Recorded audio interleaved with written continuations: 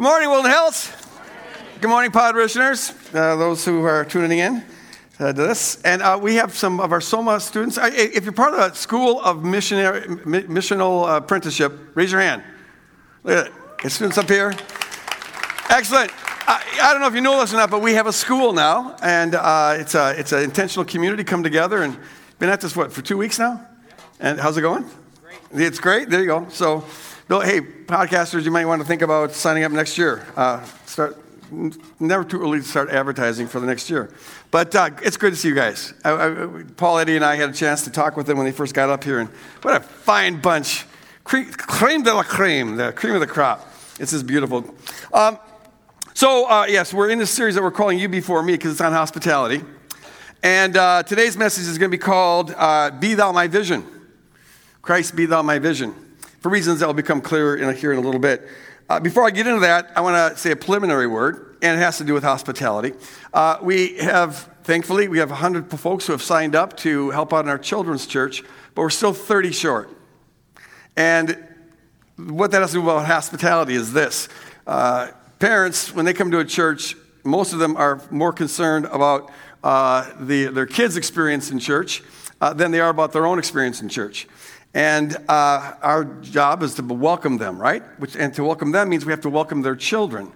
It's extremely important. It's very hard to make a person feel welcome if you say we don't have room for your children. And since they have a higher priority on their children's experience than their own, that means working back in children's church is more important than what I'm doing right now. Think about that. This is a very important job. So I want to really encourage you to pray, ask God about whether or not this is a ministry that you're supposed to be involved in.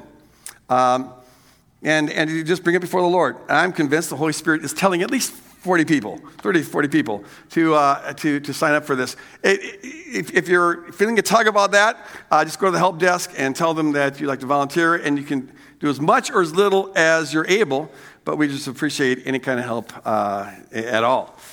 So I'm going to warn you here at the very start that this is going to be a little bit of an odd message. I usually have very normal messages, as you all know. But this one's going to be a little bit odd for a couple reasons.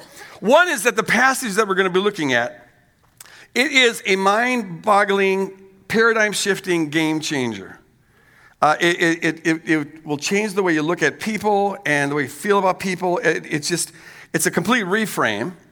It's one that probably many of you haven't heard before. I've only preached on this once before, about 2 years ago. And even if you were here before, because it's such a paradigm-shifting, mind-boggling game changer, it's the kind of thing we need to come back to frequently to remind ourselves about how we're supposed to be looking at people and how we're supposed to be looking at the world. So if you haven't heard this before, it's going to feel, anytime you hear a new paradigm and try out a new paradigm, it feels weird, doesn't it? And it takes practice to live into that. So it's going to be weird for that reason. What makes it also weird is that most people, their idea of the good news is really mediocre news, or good news for some but not for others. And this passage contains the real good news. And if you're conditioned by the mediocre news, this will feel and even sound too good to be true. I encourage you just to hear it out, because actually the good news is better than even that. If it feels too good to be true, this means that you're heading in the right direction. It's also going to be weird for this reason. We're in a series on hospitality, and this message isn't going to sound like it has anything to do with hospitality until the very end. And I want to share it. I say that up front because it's a kind of message, it's pretty intense, it's got a lot of content, you got to be using your brain, and I don't want you wasting brain space wondering, gosh, what does this have to do with hospitality? Just leave that question aside, and trust me, it will at the very end. So you'll see what I mean. And before I read the passage, I want to share this, just kind of set the whole thing up. Something I learned this week. I didn't know this till this week.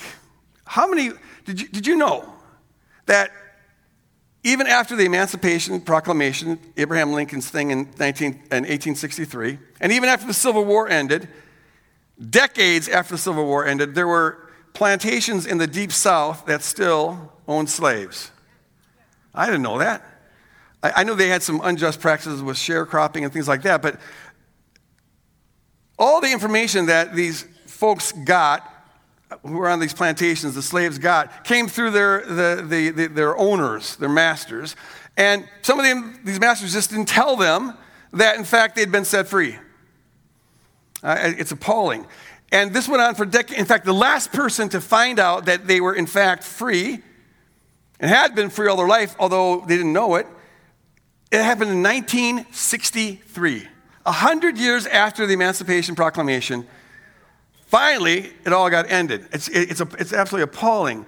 But so you have to get into the world of this. These folks are, in fact, in a land where they're legally free. They are, in fact, free, but they don't know it because they're under the deception of these owners. And so they still think like slaves and act like slaves because that's all they know. If you're not getting any kind of information, you just have to judge things by appearances, and by all appearances, we're slaves, so I guess we're still slaves, even though they're living in a land where they're, in fact, free. And I share that for this reason. What we're going to see today is that most people on the planet are in a situation like that. The cross was God's emancipation proclamation for all human beings. It changed everything. Amen.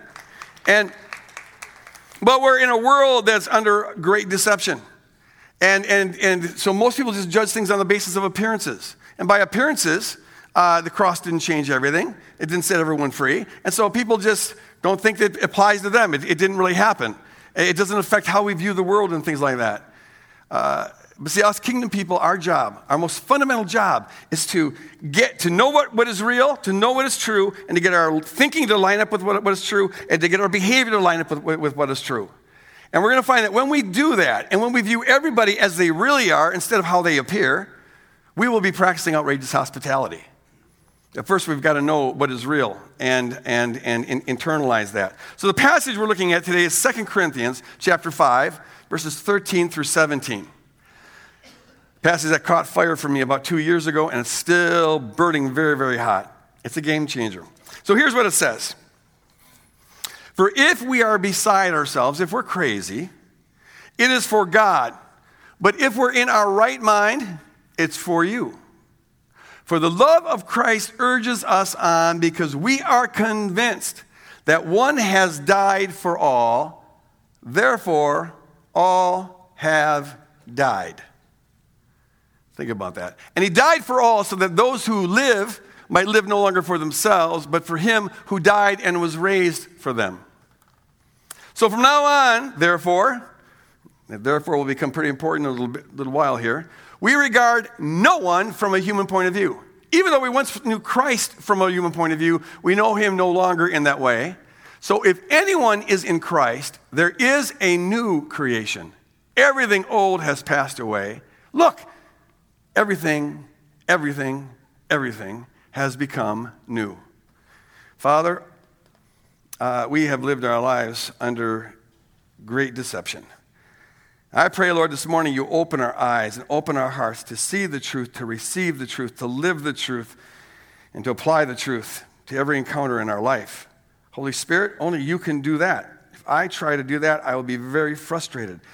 I relax in your sufficiency and your power. I just ask that you infuse these words with authority that doesn't come from me, but comes from you, to do what only you can do, and that is build the kingdom in our hearts, in our minds, in our lives, and in this community in Jesus' name. And all God's people said, Amen. Amen. So, and if you up here in front are wondering why I have a microphone up here, I have a microphone. It's because we've had techno problems, as you did last week. We've had techno problems with the mic the first two services, and we think we've got it fixed. That's why this stuff's up here. But I wanted a backup just in case. It's always good to have a backup, so I don't have to be up here singing a song, waiting for okay, anyways. So people thought Paul was crazy, and it's understandable because Paul sometimes acted kind of crazy. He had a cushy life. He was a Pharisee of Pharisees, tribe of Benjamin. He was a muckety-muck, an authority. People respected him, highly educated and all that. He could have had a really cool life, an easy life. But then he gets to know Jesus and turns into this radical missionary church planter, and now his life's filled with hardships. He's beaten in a riot a couple times. He's thrown into prison. He gets in a shipwreck. It was a hard life. And so people are wondering, why on earth would you do that? What, are you nuts?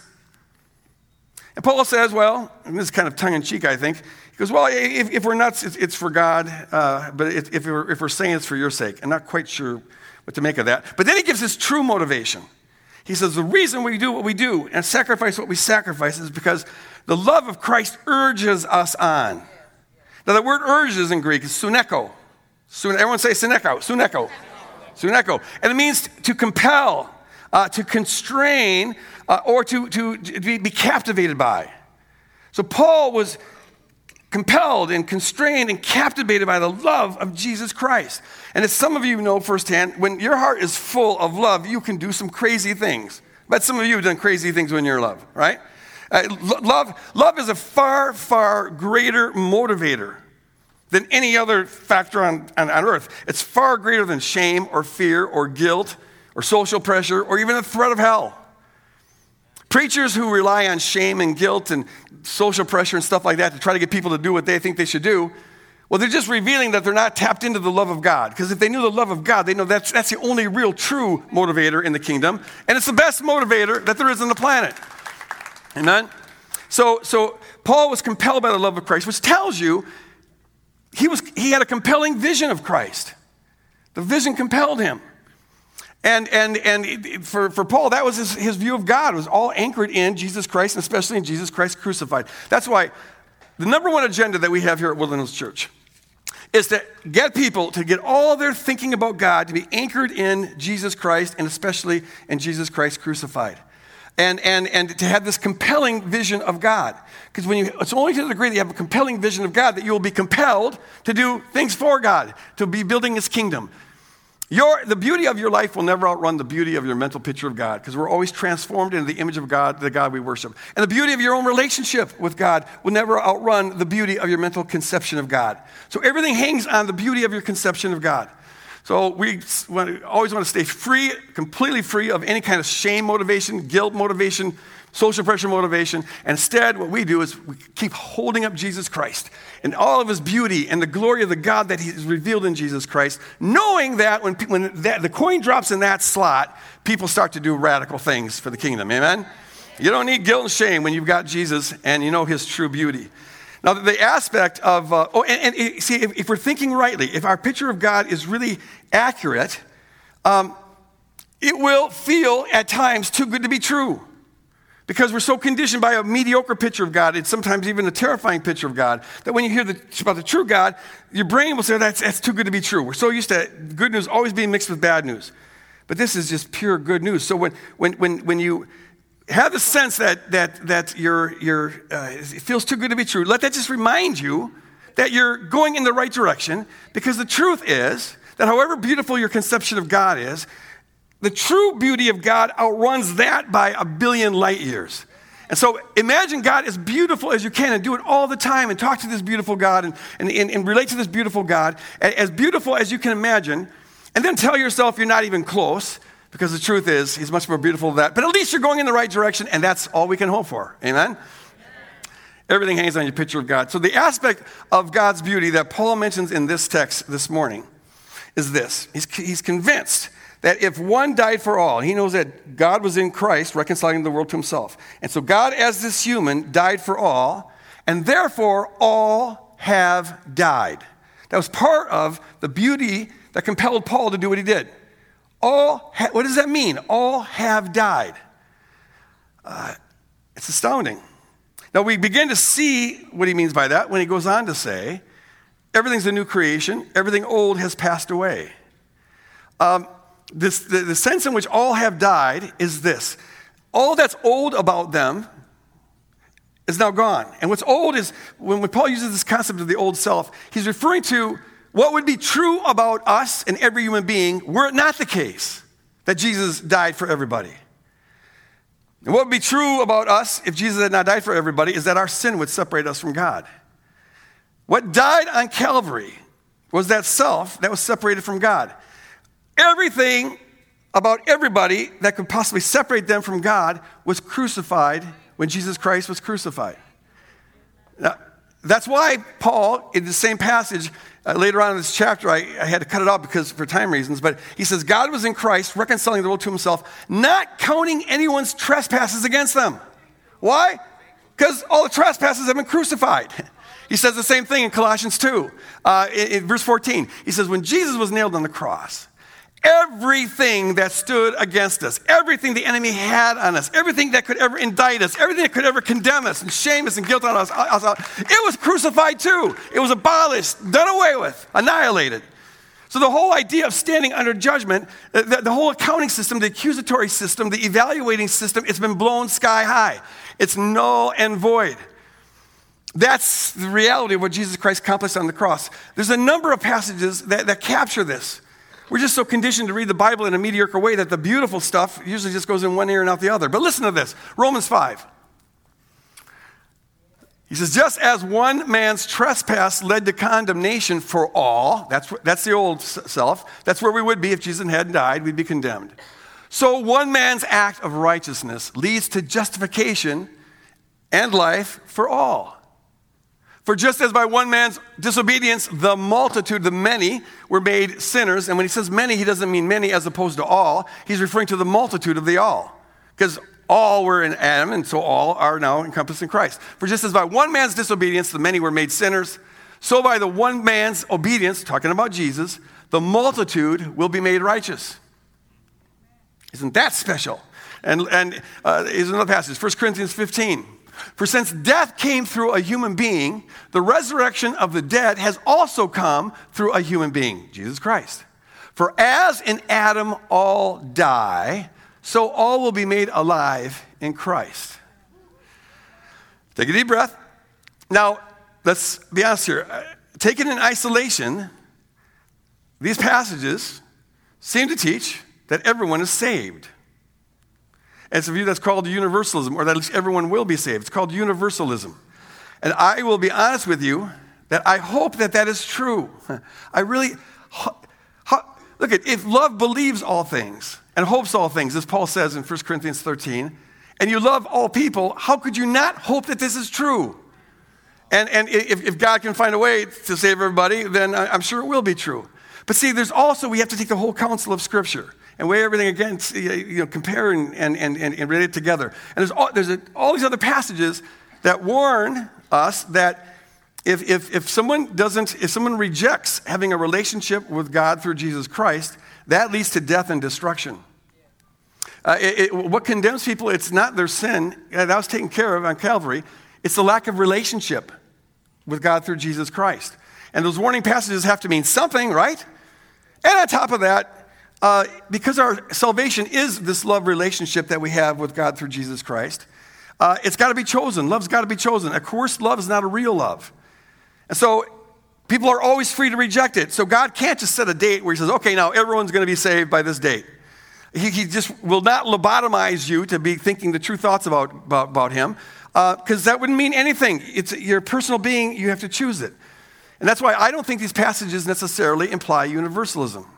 But what they do express, in my view, is that they express God's perspective on things. And God's perspective on things is always the true perspective on things. What these passages express is what actually was accomplished on the cross. What they express is the reality that was brought about on Calvary, what is absolutely real. But see, people are free to reject that reality if they so choose. You can do that. We do that all the time. To reject this reality, to say it doesn't apply to me. In fact, I submit to you that that's a pretty good definition of sin. You reject reality as defined by God, and you create your own reality, your own imaginary reality. So we have our own alternative reality. You can see this in Genesis 3, the story of the first sin, where God tells Adam what's real. Here's what's real, dude. If you eat of that tree, you're going to die. You can't handle that tree of knowledge of good and evil. It's poison to you. Stay away from it. That's what's real. But then that slithering serpent shows up and offers an alternative reality. Did God say that you're going to die when you eat of that tree? That's not real. What's real is that God's lying to you. What's real is that he's threatened by this tree, doesn't want any competition. What's real is that tree, far from killing you, it's going to make you wise so you can be like God. And you want that. And Eve believes this lie, and then we have the first sin. Sin is about creating your own alternate reality. Think as though you're God and you get to define what is real. And we do it all the time. Think back, and this might for some of you be hard, but think back to the last time you sinned. And I know some of you righteous folks have to really think hard. When was that last time? Yeah. But try. And see, look, and do it, introspect what was going on in your head when you did that. And I'll tell you what was going on. What was going on is that you were thinking and then acting as though what is true is not true. You were thinking and acting as though God didn't exist, or at least God wasn't right there, present while you're doing this thing. We think we can get like our privacy from God. He's not looking. So we're acting as though Jesus Christ isn't Lord and doesn't have total claim on your life. And you're thinking and acting as though you're not a child of God and that you're not better than the stupid sin that you're engaging in. That's what we create an alternate reality, and that's how we sin. So the reality here, folks, is that the cross changed everything for everybody. That's what's real. They teach that a new creation has come. Everything has changed. Everything old is gone. Everything is new. And now God has got this bear hug around all of humanity. What these passages are teaching is that all of us were outsiders.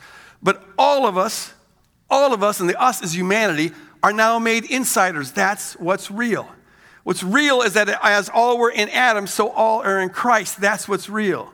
What's real is that one died for all, and therefore all have died. That's what's real. What's real is that God has got a claim on every human being that has ever existed. Paul says that all have died. That means every single person, past, present, and future, in some sense died on that cross. The old self has been put to death, and all things are new. What's real is that the sin of every human being, past, present, and future, was nailed to the cross when Jesus was nailed to the cross, and so all has been forgiven. God's not holding anyone's trespasses against him. That's what's real. What's real is that the cross changed everything for everyone. Now, people could still think and act as though that's not true, if they want to. Whether it's because they choose to reject it, and they just like their alternate reality more than the real reality, or they're under deception. But either way, I mean, you think and act as though you're not forgiven, as though you're not an insider, as though your sins are still around, as though the cross didn't change anything. People can still do that, whether through deception or because they reject it. But it doesn't change reality. Reality is reality. You can pretend like you can have your own reality, but reality always wins. If you don't believe me, then pretend like you can fly and jump off of a skyscraper. You're free to do that if you want, but reality will win in this case. And so also the fact that people don't know this or they reject this doesn't mean that it's not real. No, reality's still there. And so here's the thing, folks. Our most fundamental job as disciples is to know real reality and to get our thinking to line up with real reality as defined by God, and to get our behavior to line up with real reality as defined by God. Our job is to take this reality and apply it not just to our own lives, but to apply it to everybody else as well, because the reality, the truth, includes everybody else as well. And that has got to determine how we view people and how we think about people and how we interact with people. That's why Paul goes on to say this, and I want to read it again, because it's a mind-boggling, paradigm-shifting game changer. From now on, therefore, because one died for all, and therefore all have died, therefore we regard no one from a human point of view. Even though we once knew Christ from a human point of view, we know him no longer in that way. So if anyone is in Christ, there is a new creation. Everything old has passed away. See, everything has been made new.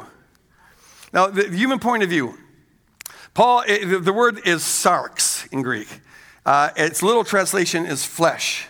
But when used in this kind of a context, it doesn't mean flesh like your skin. It means just a worldly way of looking at things. The worldly point of view is looking at things as though what you know to be true in the spiritual realm wasn't true, as though the spiritual realm didn't exist. It's looking at the world and determining truth on the basis of appearance, as though the only thing that's real is what you can see, what you can sense with your five senses. That's the human point of view. It's a deceptive point of view, because it doesn't acknowledge the reality of anything that's not right there in front of you. So Paul says he once regarded Christ this way. He thought of Jesus as just an ordinary human being who got crucified by the Roman government. That's the human point of view. But his view of Christ changed radically when he met Jesus, got literally knocked off his high horse in Acts 9, and came to know God as he's revealed in Jesus Christ. And so now Paul sees a whole lot more in Jesus than what he saw when he looked at it from a human point of view. He knows that God himself was in Christ, reconciling the world back to himself. But it wasn't just Paul's view of Christ that changed.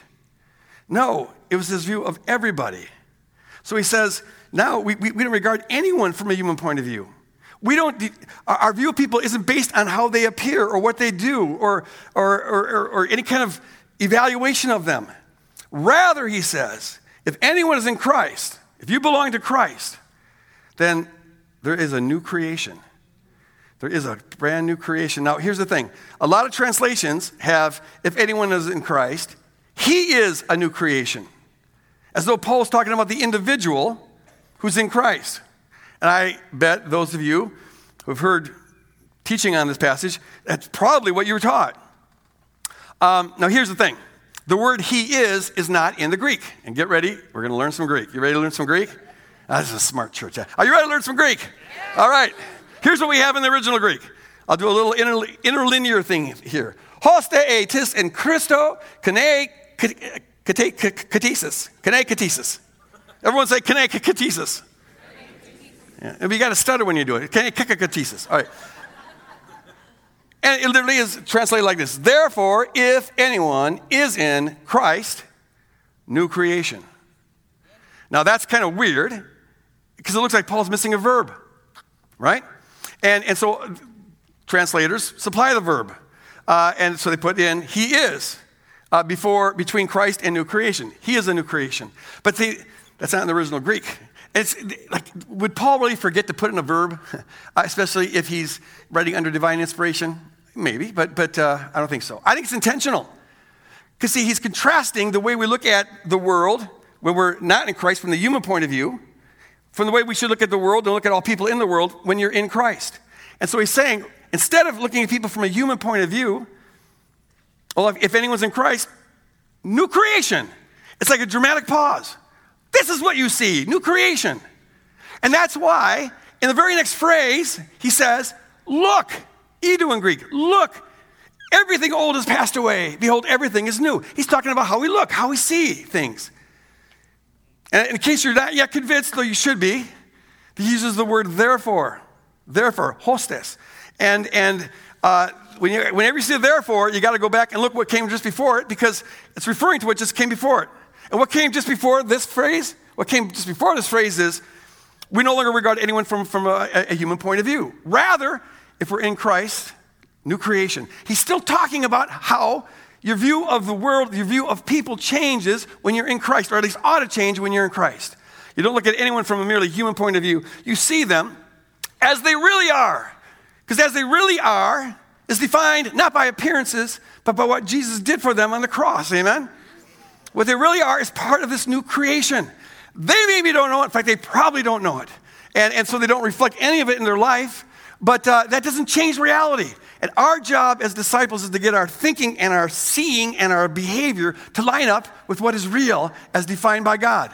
And so we're not to see anyone from a human point of view. Rather, every person we engage with, we should see them in the light of the truth that one died for all and therefore all have died. We're to see them in light of the truth that everything that's sinful about them that could possibly separate them from God is old, it's passed away, it was crucified on Calvary. We're to see everybody, in light of the truth that they were outsiders, but God has made them insiders in Christ Jesus. Hallelujah.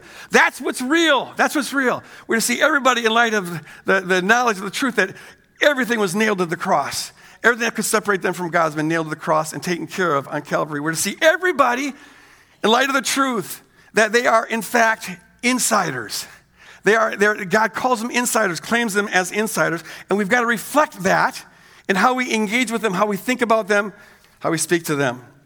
They don't know that, but we do, and it's got to affect how we see people.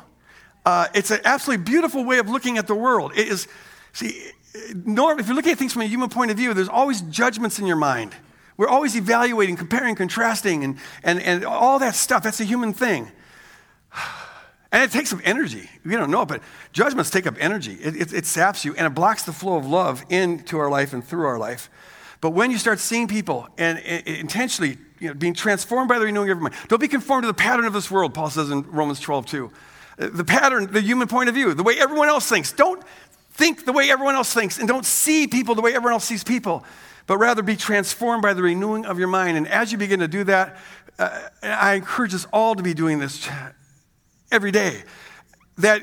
you'll find that it releases in you a capacity to love and a capacity for compassion that you never dreamed was possible before. All of our emotions depend on what we're seeing. What do you see? What do you see? We've got to see something different. They're part of a new creation. So it's like this, for example. Everybody at your office hates your boss because your boss is a jerk. Your boss is overly demanding. Your boss is a control freak. He's ornery all the time. So they gossip about the boss and talk bad about the boss, and it's kind of what you do. Because they're looking at the boss from a human point of view. And human points of view always evaluate things and judge things and whatnot. But not you. If you're in Christ, what you're supposed to see is new creation. This is a part of the new creation. And the boss doesn't know this, but what you know is that ornery, overly demanding, jerky, control freak self of his was crucified 2,000 years ago. And so you treat him as that because that's what's real. And you think about your boss like that because that's what's real. And it could just be that as you begin to treat your boss differently, your boss begins to wake up a little bit to the truth and comes to maybe change a little bit because you're loving on them when everyone else is hating on them. This is what it is to see everybody in Christ Jesus. It's not easy, especially when you have patterns in your brain about people that you don't like. And we all have people like that. And we instinctively activate those neural nets. Oh, jerk. So that's a habitual thought. But we've got to be disciples of our brain first and foremost. If you can't take back the 3.5 pounds of matter between your ears, you're not going to take back the world for God, all right? Everyone's trying to take back the world for God or take back America for God or whatever. And when they don't take back the 3.5 pounds of noodles between your ears, this is the plot of ground that we have to be discipling, amen? Amen. Take every thought captive to Jesus Christ. Let Christ be your thought. Let Christ be your action. Let Christ be your vision, how you view everybody. So we bring everything captive. And so this is why the call for hospitality is on the top of God's priority list, folks. Because hospitality is just what it looks like when we are thinking and acting accurately. We regard everybody as insiders because they are insiders. That's what's real. We're just getting our behavior in life to line up with what is true. See, from a human point of view, there's always a tribal sort of thing. It's a staple of humanity since the fall. There's always an us and a them. There's always an insider and outsider. And the insiders are the people that I like, and that are like me, and that look like me, and that talk like me, and believe what I believe, and that I'm comfortable with. Those are the insiders. And everybody else, to some degree, is an outsider. And we look at the outsiders as those people. And maybe you look at them with a little bit of suspicion because they're different. And so there's this us-them thing. But see, if you're in Christ and you're seeing accurately, you're seeing what is real as defined by God, you're not judging by appearances, there is no place for an us and a them. There's no place for an insider or outsider because everybody is an us and everybody is inside. You just saw it there in Scripture. And our job is to act like that. And if we act like that, we will be hospitable. So Christians always assume that, that unbeliever, they're not a part of us because they don't believe, or especially that opponent of Christianity, they're not a part of us. They're an outsider, and we're the insiders. And when Christians think from a human point of view, you'll always end up with the church as a sort of special holy club. And us, them, righteous, unrighteous, saved, unsaved. Know Jesus, they don't know Jesus. Loved by God, not loved by God. There's always, why aren't we special?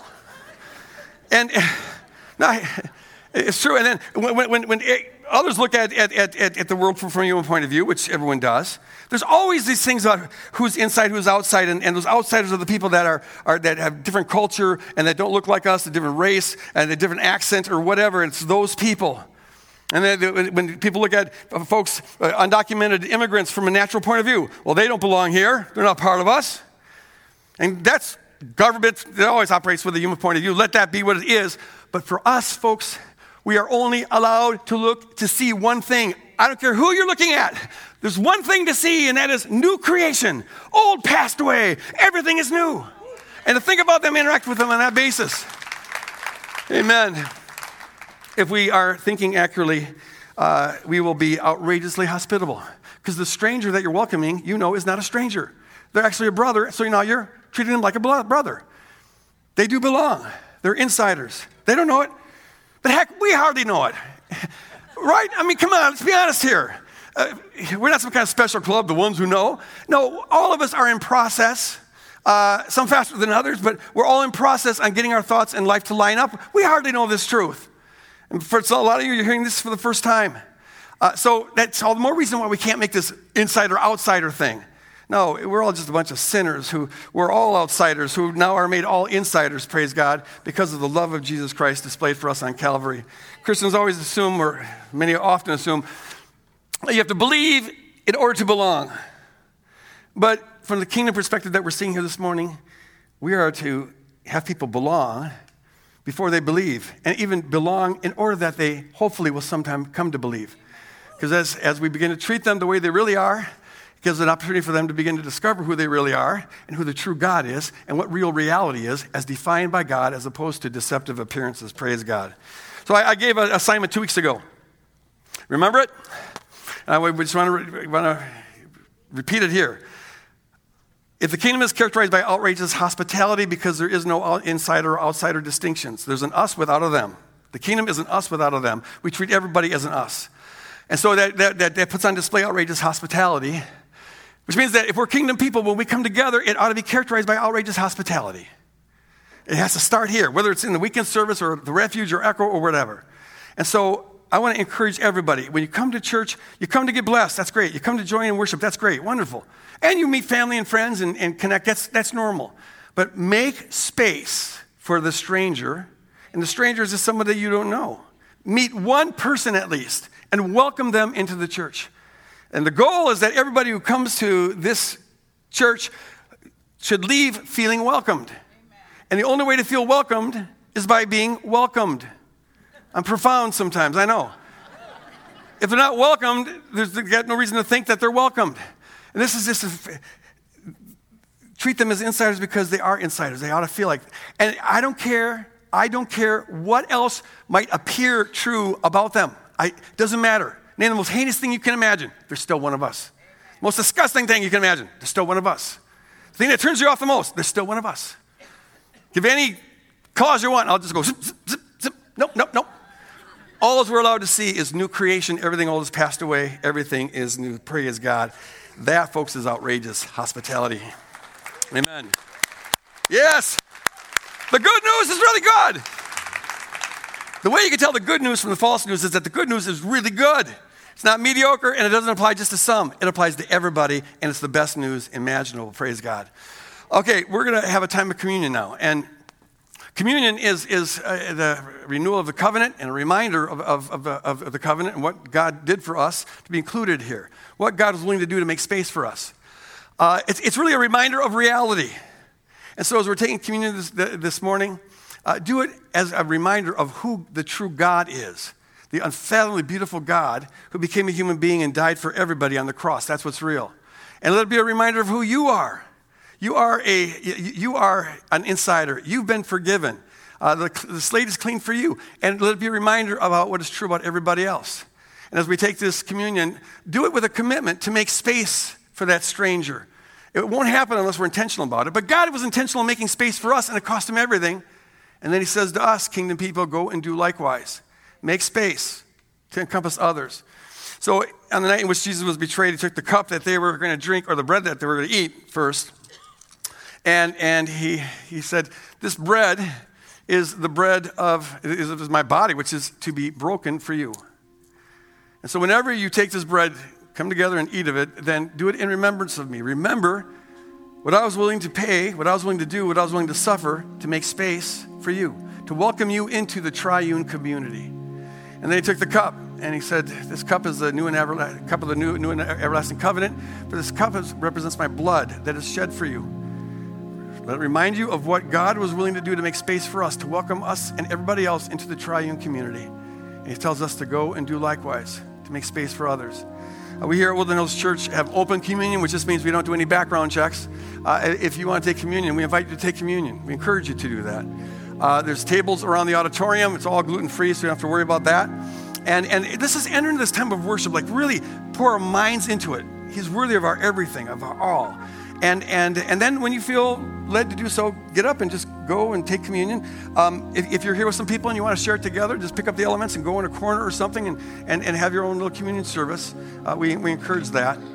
Most of all, just keep our eyes fixed on Jesus Christ and on true reality, celebrating what's really real because of what Jesus did for us. He is our vision. We see everything and everyone in light of him. Amen. I just got whammed. I really, it occurs to me that every sinful thing in our life would evaporate if we fully saw the beauty of God. It would compel us right out of that. And I begin to get a picture of what it will look like when the veil of deceptive appearance is fully stripped away and the reality of what God has made us to be is put on full display. It's going to be magnificent. It's going to be outrageously gorgeous. Our job is to try to see that as much as possible now. Every person you come in contact with, let Christ be your vision.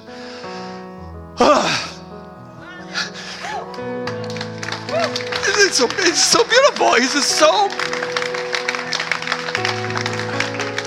And I wonder how much of the baggage we carry of the old because we don't let ourselves dream and dare to see the beauty. Let the Spirit just open your eyes to the beauty and whatever that looks like. Because that's what compels, that's what constrains, that's what captivates us and leads us into walking into the reality of who we really are and seeing everybody else as who they really are. I want to encourage you this week, on the back of the bulletin, we have a passage printed out, and then the liturgical way of reading that is part of a church tradition goes back over 1,500 years. And it can be powerful, and letting the word saturate into us is one of the ways that we become who we really are and are transformed into his likeness. So I encourage you to do that. I encourage you to be practicing the presence of God, as Shauna wonderfully talked about last week. Be aware of God's presence at all times, and that helps us to remember how we're seeing things, how we're viewing people. I encourage us to be disciples of our brain. Pay attention to what you're thinking about people and how you're seeing people, and let Christ be your vision. And finally, I want to remind you to, when you come to church next week, in fact, do it as we're leaving here. Make space for at least one other person to welcome them in, because they are welcomed in. God has done that, and our job is to reflect that truth, just to be accurate in how we behave and stuff. And finally, if God's pulling on your heart about that, this becoming part of the children's ministry, we need 30 folks here in order to welcome folks who attend here. And if God's calling on you to be part of that, however much or little that may mean, stop by at the help desk and sign up. As we leave here, can we do it with the people who are committed to seeing the world as it truly is, not from a human point of view, but from a Christ point of view. Let Christ be your vision. See the new creation. See the old gone. See everything new. Celebrate that. It's a beautiful way of looking at the world, and it will make you a beautifier of the world, and we need a lot of that right now. Amen. God bless you guys. Go out and love on your neighbors.